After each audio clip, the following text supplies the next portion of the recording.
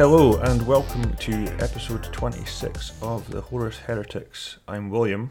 I'm Neil. And today we are discussing the first part of a book called Nemesis. Is it called Nemesis? Yes, it is called Nemesis. It's probably got some sort of subtitle as well. Probably, yeah.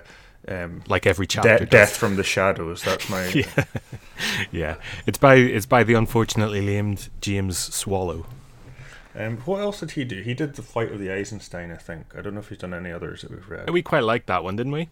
I think we liked it well enough. Let's get down to this story then. So this is pretty different. And it reminded me a bit of that one we read that we said was kind of like a spy novel. Not that it was like the same as that, but that it was like this. It was like trying out another form of genre fiction in the Warhammer world. And so much so, like I think it's doing it twice, because this is barely a novel. This is two stories that do not touch each other, at least in the first half of the book. And presumably it will in the second. Yeah. But as a novel, it does not work at all, which I guess I'm giving my hand away. But as two sort of outlines for action movies, it works absolutely perfectly. And so the way I looked at it is there's like a kind of noir-y buddy cop procedural, which I loved that bit of the story, and then another kind of action movie where a Marine is putting together a crack squad from from different constituent parts in order to like create what's that Lee Marvin film? Is it the Dirty Dozen? No. Yeah. Well, you know where they get like a criminal and a soldier and a safe cracker and all that kind of thing. Yeah. It's that, and again, loved it so much that I've done some casting, some Hollywood casting for a lot of the parts that I'll bring up as we go through it. I'd be interested to hear whether you agree with my casting on that. Okay, good. No, exactly. I can't. That's exactly what I thought about the two parts of this book in terms of what they reminded me of. So to get into the stories a little bit, I think the first one, it chops back and forth an awful lot. It's bad. Just I think even just split these out, make them two different books. Concentrate on one. But yeah, and at the start, the first bit is set with the Sons of Horus, who never show up again. Well, I'm hoping they do in the second part. Yeah, I'm sure they do, and I'm sure a lot of the stuff sort of explains itself in the second half. Just in the first half, they don't. But because, like, I've got to say, to my surprise, this first half of this book left me pining for some Space Marine armies. The absolute opposite for me. I was like, thank God, there's no fucking Space Marine armies in this. Okay, well, let's elaborate on why we ended up at those points.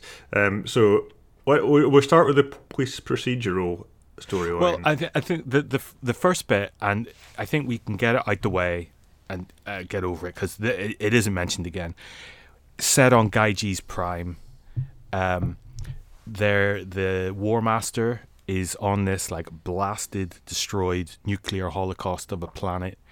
They've made landfall there with some Sons of Horus and with Erebus, and with a bunch of chapter serfs who are like normal humans. And it said that they are already dead because of the nuclear fallout in the air. They're already dying as they go about their business. One of them is on a mission, and his name is Tobald, and he's been a serf undercover on the Vengeful Spirit for a long time. And he's an assassin, and he is a master poison crafter. And he thinks he's crafted a poison that will somehow take down a demon Primarch. But as is the way of these things, they already knew there was never any danger, and they get him, inject him with his own poison. And Luke Cedere, who we've met before, is like a complete psychopath, and just like watches as this assassin dies. And Erebus says something like, the tricks of the Emperor can be used against him. I think implying that they have their own sort of plans to use assassins or something in the future. But then it cuts away to this planet, Iesta Veracrux, which is the start of the sort of police procedural, and I think we can start there. And do you want to just take that story through from start to finish? Because there's no need to cut about No. like the book does, because they never touch each other. So, will we just take that one and take it through? Yes. I should point out as well, like, even those are the two main storylines, but the book doesn't just cut. It's not like the cutting about is not just a clear cut between two things. There's all sorts of different perspectives that are cut to, and new ones introduced a lot, and it's a little bit confusing. But essentially, it's those two storylines. So we have here Yosef is kind of the main character. He is essentially a detective, and he has a partner called Daig, and they're kind of the two main characters. And this storyline follows them investigating a case of some sort of serial killer who appears to be carrying out ritualistic murders. So the first body they find, I can't remember who this person was, but they were like displayed. Their insides were kind of folded out and positioned along with their arms to create the kind of 8-pointed star thing of the chaos symbol. Well, this guy was called Jared Norte, and he's crucified on the ceiling, like he's nailed to the ceiling, and then like his skin over his chest is like cut into triangles, and then it pulled away and also nailed up, so it forms like a star, and all the blood and gore is just like fallen to the ground. Like really well written, horrifying scene. Yeah, it was vivid. You could imagine it. Oh yeah, absolutely awful. But like absolutely full to the brim of, cop arrives on the crime scene, kind of stuff like you've seen a million times. As he's stepping through the gore, the younger kind of uniformed cop is like just about holding on to his lunch. It's really great. And they play the part of, the main kind of hero cop duo, where Yosef is hardworking, very very talented, just wants to get the job done, even with all of even with the mayor breathing down his neck, or his captain, commissioner, giving him shit, and they don't get paid for the overtime they put in, and he's got the wife and the kids back home.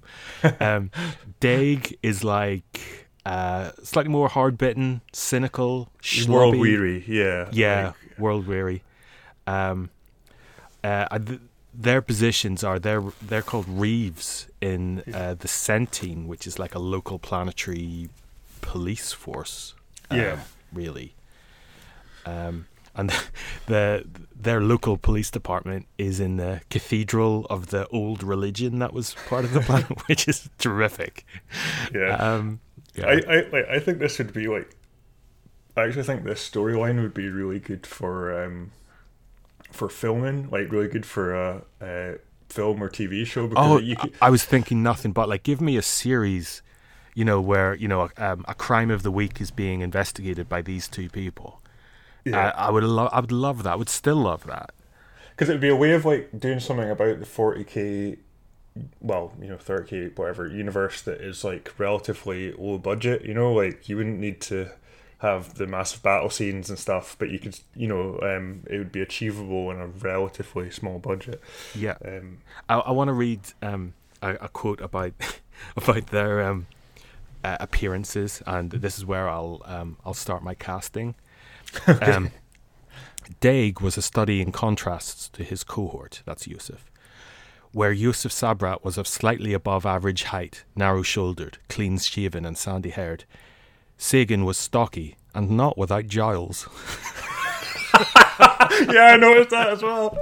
Not without jowls is like a wondrous line of like. So from that line, I have cast them. So it's buddy cops. So Yusuf, who's slightly above average height, narrow-shouldered, clean-shaven and sandy-haired. Clearly, he's Robert Redford in All the President's Men. So that's him. Sagan was stocky and not without jowls. He is Walter Matthau in The Taking of Pelham 123. I don't think anybody could can argue with them. To be honest, I'm not going to argue. Yeah. So there have been other killings that they have sort of heard about and heard investigations of, and this is just one of them. And they all have the similar hallmark, but it's clear that this serial killer is sort of maturing, and that should make everybody aware of the kind of like story this is telling. They can tell that the one thing common to all the killings is like a knife, a type of knife that's used on this agri world in the harvesting of vineyards. Yeah, in the harvesting of grapes, because it's like a vineyard planet that just seems to just make wine, which sounds great. Introducing some more characters. We meet Reeve Warden Bert Slimner. Now, I never really read that name outside aloud to myself. Me neither. I didn't expect to laugh at that because I'd never read that name out loud. That's an undercover classic of a name. That one that's snuck in. Bert Slimner. Yeah, sorry. It's not like a Grolgor, you know. It doesn't smash you around the face, but it just sort of like with like Ignatius Grolgor. You're like, I better make sure to make a note of that name so that I don't forget to say it. I never thought that. I think we could have got through this without saying easily Bert Slimner, but that would have been an oversight. He is their boss. He's sarcastic.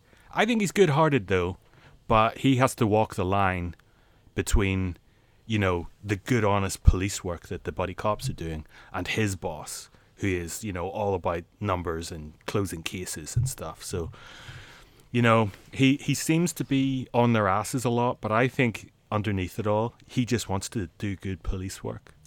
Yeah, I think this is probably a juncture at which we should talk a little bit about the jurisdictional situation on Iesta Veracruz, which is kind of quite complex. So you've got those guys who are like the Centene, who are like the native police force, if you like. They're the police force that's only based on that. Yeah, and I think their jurisdiction extends only to that planet. Yeah, and then you have the Arbites, who are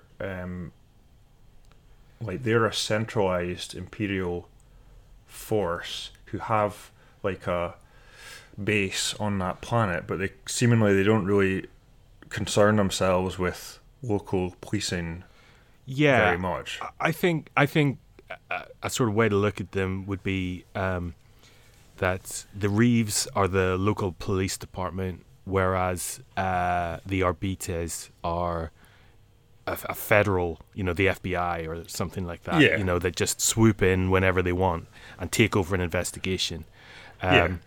We've met some of them before, some arbiters before in these books, I think. And they're representatives of the Imperium, whereas the Reeves are representatives of the planet.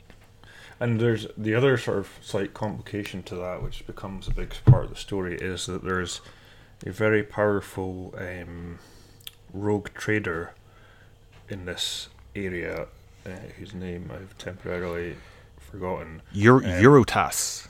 Eurotas, yeah. And later to be seen being played by Ray Winston.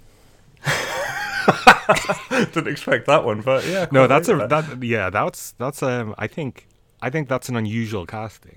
I think it works though. Interesting, yeah. More to come on that. So yeah, this is like a rogue trader. So like, I've heard of the term rogue trader in this lore before, but I didn't really know that it's not actually a rogue trader. Like It's it's not actually roguish. someone who's sort of given an imperial license to Yeah.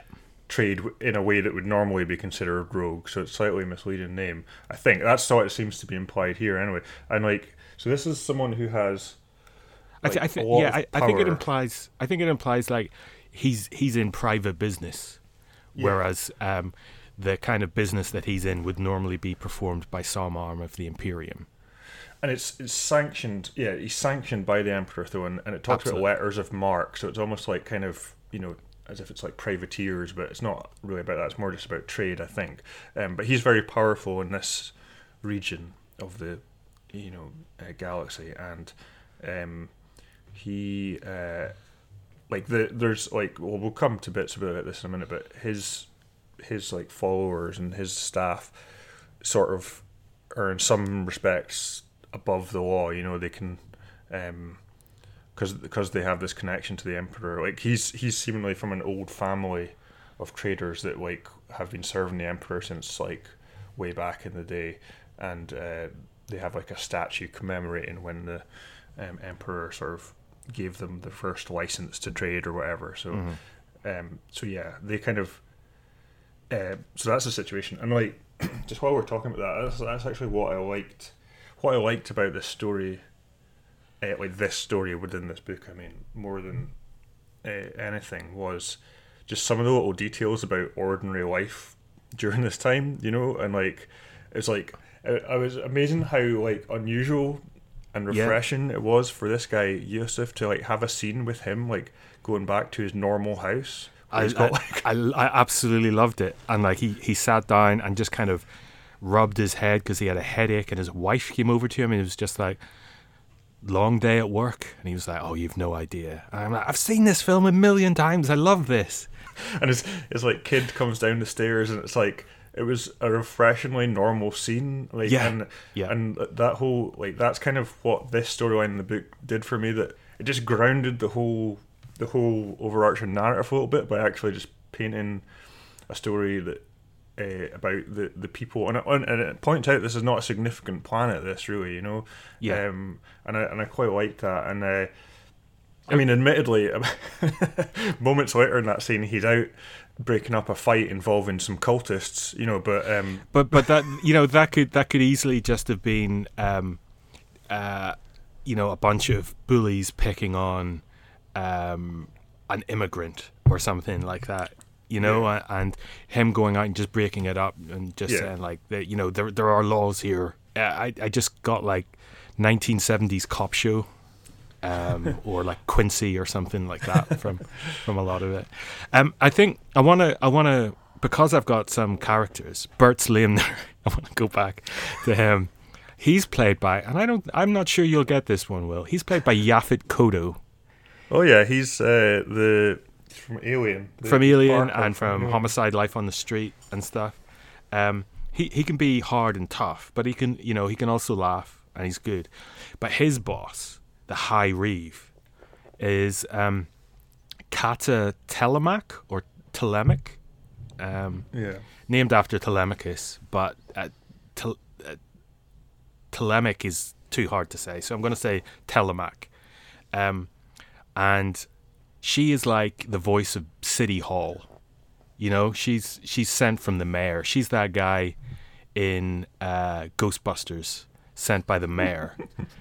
And she's like, it says she's a woman that had a sharp face and hard eyes. She's played by Sandra Bullock from The Demolition Man. Interesting way of defining who Sandra Bullock. Well, the thing is, like, it can only be the Sandra Bullock from The Demolition Man. So she's got that like kind of sharp suit. Like she's hot, but she's like very buttoned down and stuff. She's less sort of kind of charming, I guess, than the person in Demolition Man, but she's just hard-eyed and sharp-faced, and so that's who she is. And she's like starts trying to direct the investigation in certain ways, because she's got her eyes set on the rank of Landgrave, which is the head of all the sentient forces on the planet. And she is also having an affair with the current Landgrave incumbent. And he has plans to rise up to imperial governorship. So it's like they have like this sort of power couple type affair where they're just in it for, you know, promotions and stuff. So she just wants to get this high profile case sorted out because that will, you know, get her sort of kudos in the eyes of those with power on the planet. She doesn't actually care about who did it or anything like that. She just wants it sorted out and gone. And she's like trying to implicate this local group called the Theoge, which we're not quite sure, but has like some possibly religious tones or possibly seditious Horus worshipping. Not quite sure which, but like on this secular planet, anything with that seems like the kind of worship that's involved in the Lectitio or in Horus heresy is frowned upon. And she's like, just maybe you want to investigate those creeps over there in the on the wrong side of town. And they're like, no, there's no reason to think they're part of it. And I'm like, well, I think there might be, and I think the mayor would really enjoy it if you started like directing things over there.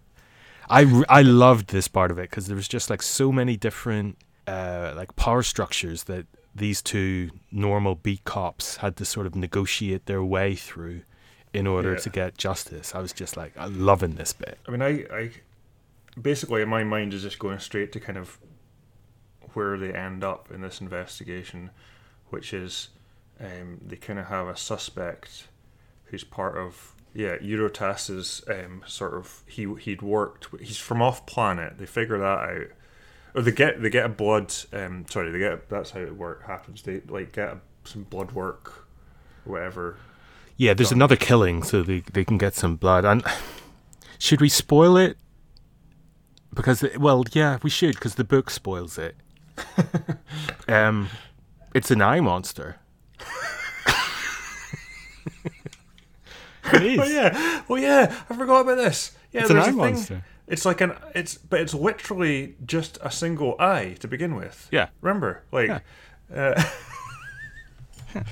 it kills this like semi-important nobleman with like fingers in lots of pies and stuff. I forgot about that scene, but yeah, you're absolutely spot on. I mean, to be fair, like we say spoiling it, but you know, like if before you even read a word of this book, if like, you know, someone said to you there's some murdering in this book, and then like some bookmakers opened a book on what was likely to be causing that, you know, an eye monster would probably be odds on. I mean, if I was doing this, I want it to be, as you say, this book is like full of like human little bits. I want this to be a totally human-based story. I want it just to be an evil cultist. Yeah, no, that's fair enough. But I'm just saying, in the context of the Horus Heresy, if there's going to be some badness going on, the likelihood is a demon is at some point in the chain involved. But don't show us. You know, reveal it at the end. Ooh, eye monster. But now we know. There was a good scene after that, after they discover that body, where Yosef visits the valetudinarium and speaks with essentially the medical examiner about Latigue or Latigue. That's the person who was just killed, the second murder, and gets just a bit of information about that and the blood sample and a little bit more about who Latigue is and that, you know, he is also part of Eurotas as well, and so they decide to go to like the main on planet Eurotas compound essentially, and have a sort of Isn't there like there's like an overly friendly, overly officious kind of automaton. Like she's alive, but she's that kind of like almost too perfect for words, and they're like sort of saying like we're the police. You need to do what we say. And she's like, well, Eurotask will of course provide you with any assistance we can give you. That won't affect our bottom line or won't affect any contracts that we have with anyone. And they're like, no, you got to do what we say. And this gorgeous person played by Anne Hathaway is like, we can, of course we will help you to the very best that we can do, except we're a little bit busy now. Can you come back later? And they're like, no, you gotta do what we say. And in the end, she runs the blood sample that they have and finds that it is this person who used to be part of the Eurotask's the greater employee of that, just some guy. But he was involved in some violent altercation and was let go into the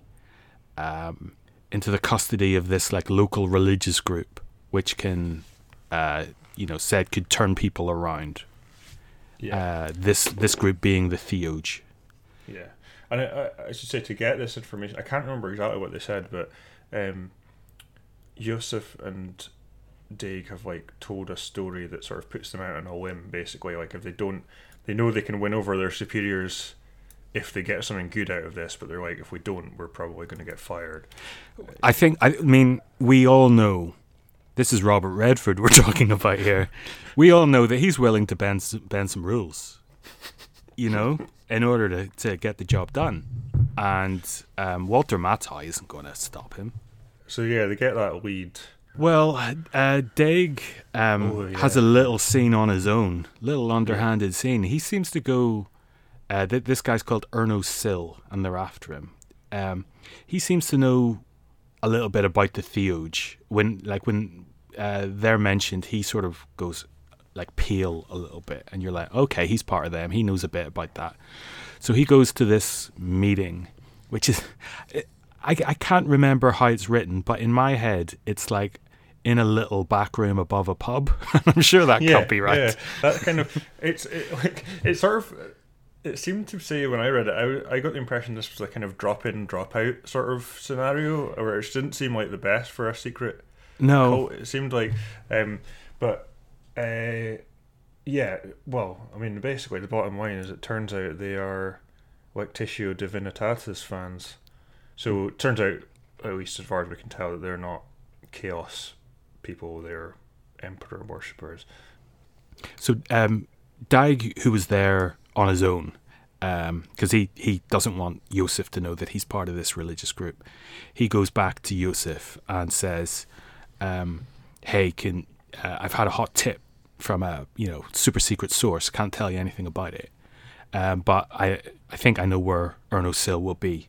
If we go in quiet, just you and me, then I think we'll be able to bring him in. I think we'll be able to talk him in. And so they go, they talk to Sill, and he is clearly not what you think of as a mad, crazy chaos killer. And he is willing to come in until, and again, I'm sure this is my mind sort of overriding what's actually in the book. I've got like SWAT team zip down on like lines from helicopters and just start pointing guns at him. And he's like, I was going to come with you. And somehow, in the affray, he gets away. And there's really great scenes between Yusuf and his boss, as he goes, I had him, and you had to fuck it up. You had to come stomping in with your big like hobnail boots and fuck it up. And the boss was like, do you think we would really trust you on this size of case without knowing exactly where you go? Which Daig is obviously a little bit sort of shocked by, because he's just been at a religious meeting above a pub. They're just like, having just a big screaming match, and it's all very fun because we've all seen this scene before. But then two people walk in. One who, in my mind, is like in a really sharp suit, is like the Ivy League lawyer, the fixer. His name's Hissos, and he says like he's from the company. He's from Eurotas. And everyone just starts shitting it at that point because, they're just like this local PD department. They're like, the local sheriff. And now the district attorney is coming into the office. Fuck me. So everyone just starts shitting it. And he has this this bald woman called Perig on a chain. And she's clearly a psyker. So they're like, we may just be some rural bumpkins here, but you can't have a psyker, not after the Edict of Nicaea. Everyone knows that. But was just like, we're so rich, we've got an indentured psyker on a chain. What up? And everyone's just like, fuck, that's cool. These guys are fucking cool. Yeah, it turns out you could just get a license to have a psyker. Absolutely, and they find no problems having one at all. Which makes me think, like, presumably in the last book, the 1,000 Sons just couldn't get through the paperwork in time for like. And they're basically librarians. They love paperwork. So at that point, it cuts to them, the two cops up on the Eurotas ship, looking down on their planet. And it may be that like one of the first times that they've ever been off planet, and they're they're out of their depth. This is when we meet Eurotas, and he is a filthy capitalist. Like he literally says that this kind of killing, this kind of Horus worshipping, that he says that there's another planet nearby called Dagonet, which is having like insurrections, pro-Horus insurrections, and he is deeply against all of this because it's bad for business, bad for stability. He's making the normal capitalist argument of let's just not rock the boat, let's just keep making money. Other people dying, but this is fucking up my bottom line. Yeah. And this has been like all over the news as well, that like what's happened to this other system, which is like in sort of galactic terms nearby. And he sort of dedicates his the processes and the technology of his ship to help in the search for Erno Sil. But he also gives it away that he may also be a religious man. He does say the Emperor protects, but you're not quite sure, or at least I wasn't, whether he is a Lactitio guy or in fact a secret Horus guy. One way's for sure, he's not to be trusted. He's Ray Winston. You don't trust Ray Winston. He's got that salt of the earth type thing about him, but he'll kill you. Is that where that story ends, pretty much? Pretty much, yeah. I think that's where we got to. The kind of processing of vast amounts of information, searching for where Erno Sil might be, but they haven't found him by the end of the book that we're looking at. Okay, so we switch to the other storyline. Yeah. How does that start? So it starts off with a meeting of the leaders of the various assassin factions in the Emperor's Palace. There were some cool little bits of description here. There's a very secret room deep within the palace where they were all having a meeting, and some of them were wearing masks and stuff like that. Or maybe they're all wearing masks. Yeah, and there's like a sort of head, like someone whose role is to oversee that. And then, like, after the meeting, so they're all kind of sniping at each other. So they're referring to this attempt to kill Horus that was at the start of the book. And so the faction that had sent that guy are like, well, we got as close as any of us have ever got. And they're like, well, you still didn't manage it. So they're having an argument about what they can do, basically. Again, we've all seen this film where, like, representatives of their own group are just going, if you just sent us, we'd have been better. Yeah, yeah, and it's like this. It's sort of made clear that this kind of bickering between them is pretty normal. And there's a so yeah, there's someone who's sort of running this meeting, and after and there's a shadowy figure. Yeah, back. in a robe. I wouldn't be happy to sit in any meeting where there was an unidentified shadowy figure. Yeah, just going. Oh yeah, you sent one of the toxin assassins to get. I'm sorry, who's this guy? And everyone's just like, yeah, actually, before we get our like barbed badinage in, who's the big fucker over there? So, anyway, like when the meeting's over, it turns out that the person running the meeting was Malcador. He is the secret head of the Officio Assassinorum. Here, played, and I think you'll like this, Will. This is good casting. Gene Wilder.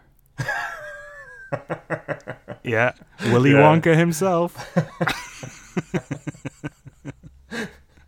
And then the shadowy figure is Valder. Is that his name? Yeah. Constantin Valder. Who's he's the head, is he, of the, or he's high up within. He's the head of the, what they're called again. The Custodes. Custodes, yeah. He's played by The Rock here. It's a good film. Imagine Gene Wilder playing opposite The Rock. God, that's going to be a funny film.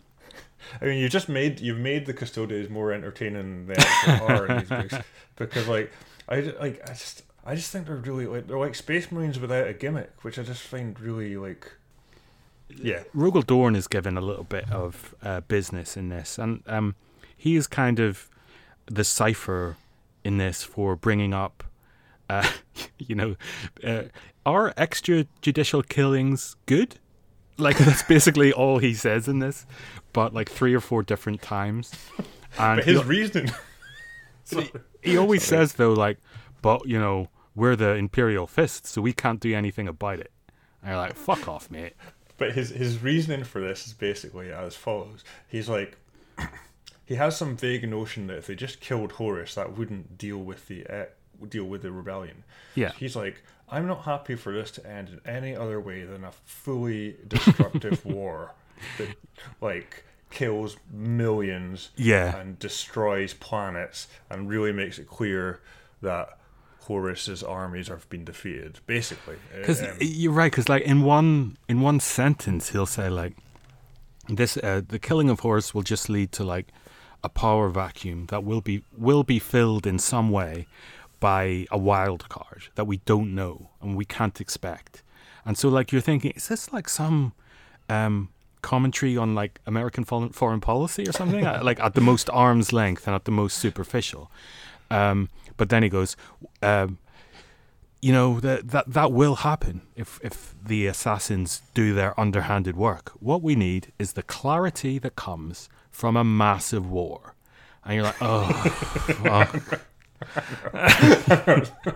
That is literally his argument, and this storyline doesn't really progress too far in what we've read up to now, but he basically is trying to keep an eye on what the Officio Assassinorum is up to.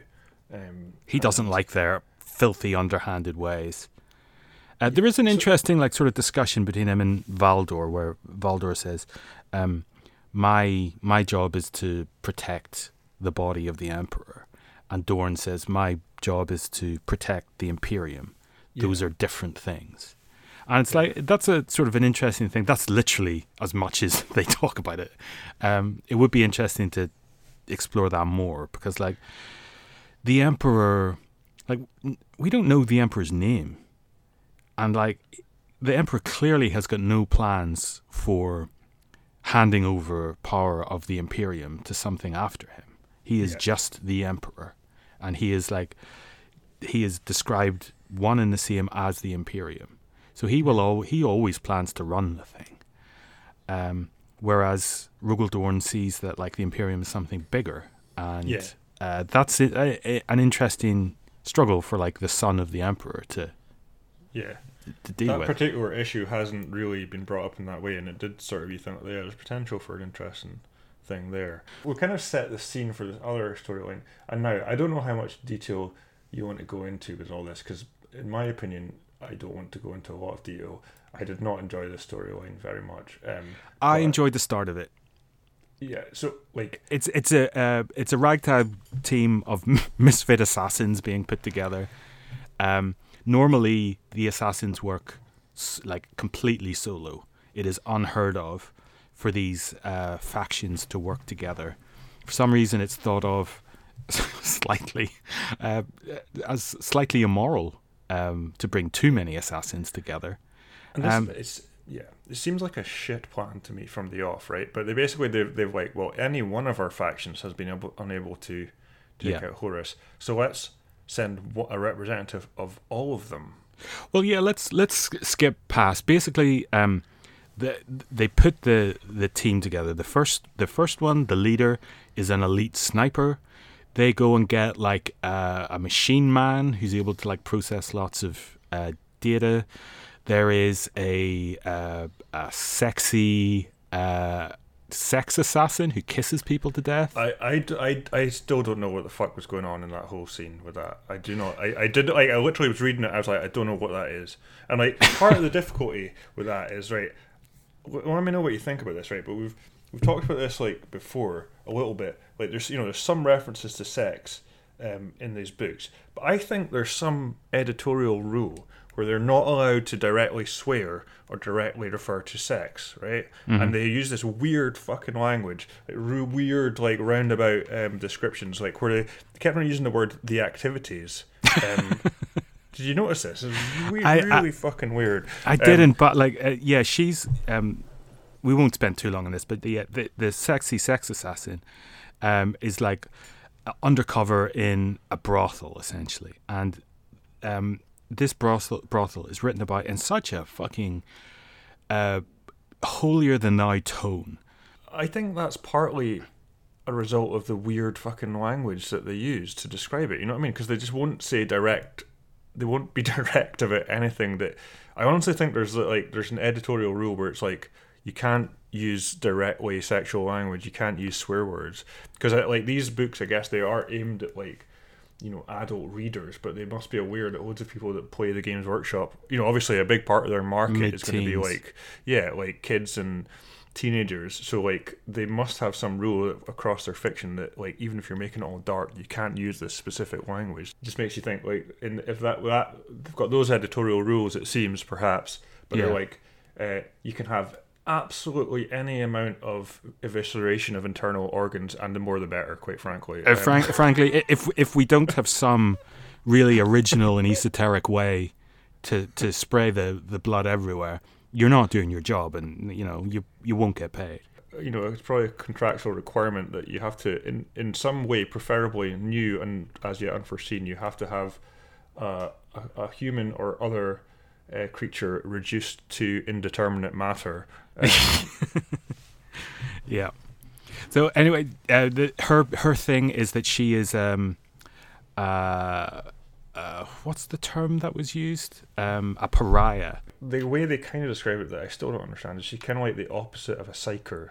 Yeah. Which made me think is she possessed of the same sort of powers as like a null maiden, a silent sister. Yeah, it sounds like that, I think. Yeah. But I read the scene involving her. I quite literally did not know what I was describing at times. So let's move on to the next one. She wears a skull mask as well. Yeah, she's very slight. She's and she can like hide in all kinds of places. So who else do we have? I'm not quite sure of the order, but they go and get the Garantine.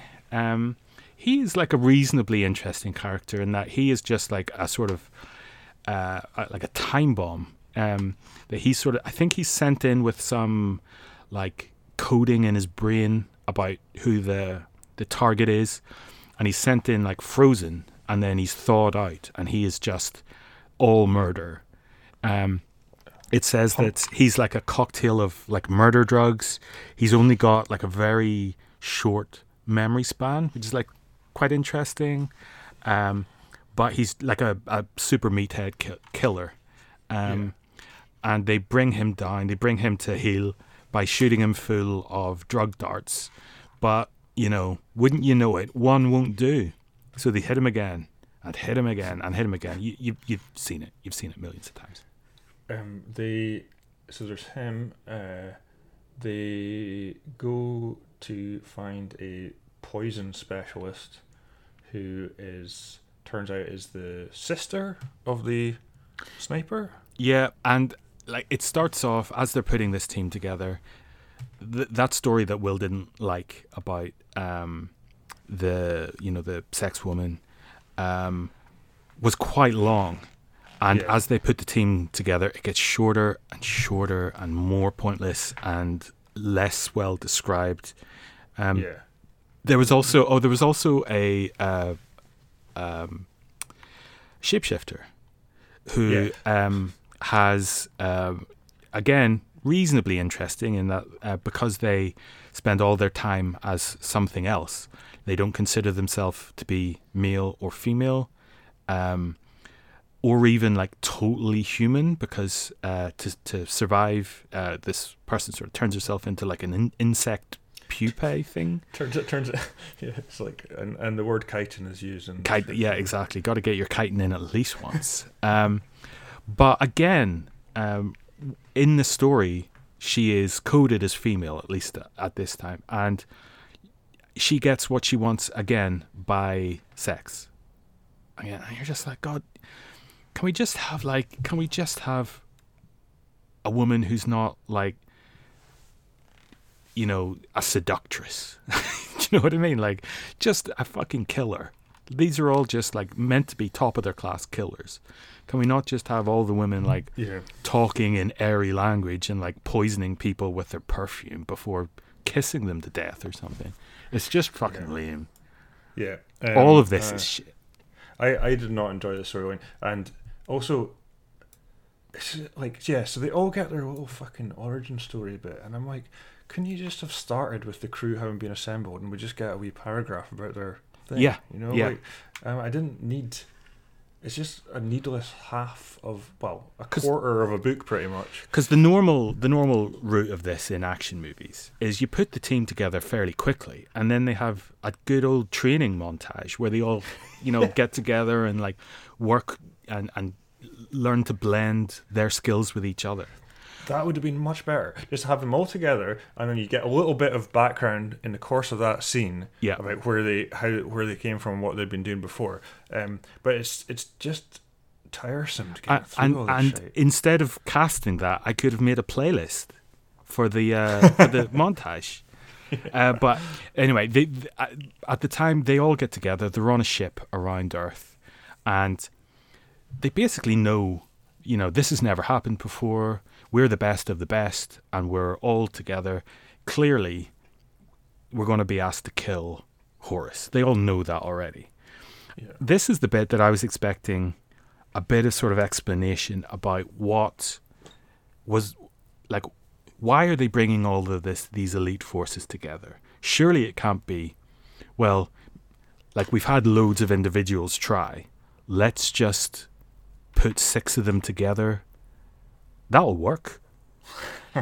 But that's exactly what it is. There is no more there's nothing more than that. They know that Horus will probably be entering the Dagonet system. That's the same system that Iera Veracrux is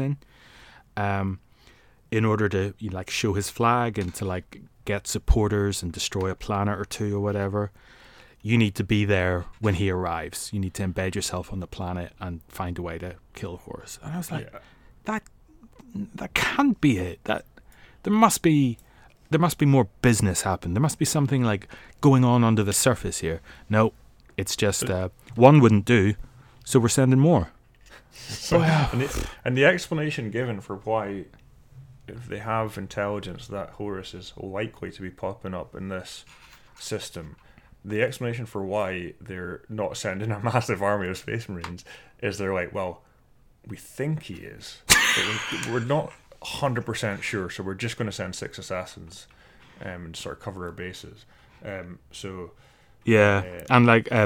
Valdor tells them, because he's sort of running this up, he like tells them, the Astartes have their own wars to fight, and you're like, that's their job. This is their job. This is literally their main war to fight. Literally the only thing they're doing. What you need to be is concentrating on our boy Yosef and like the cop story. Yeah, get all these like superhumans and like ultra talented people. Give me Robert Redford in All the President's Men.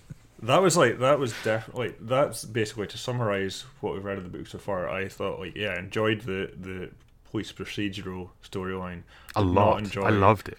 The sort of like, it was like just a shite superhero film, like of a band of superheroes with all different powers, and it was just annoying. And I'm just really sort of nervous about that story and how it's going to end, because if it's going to end, I can see two ways that would really, really disappoint me.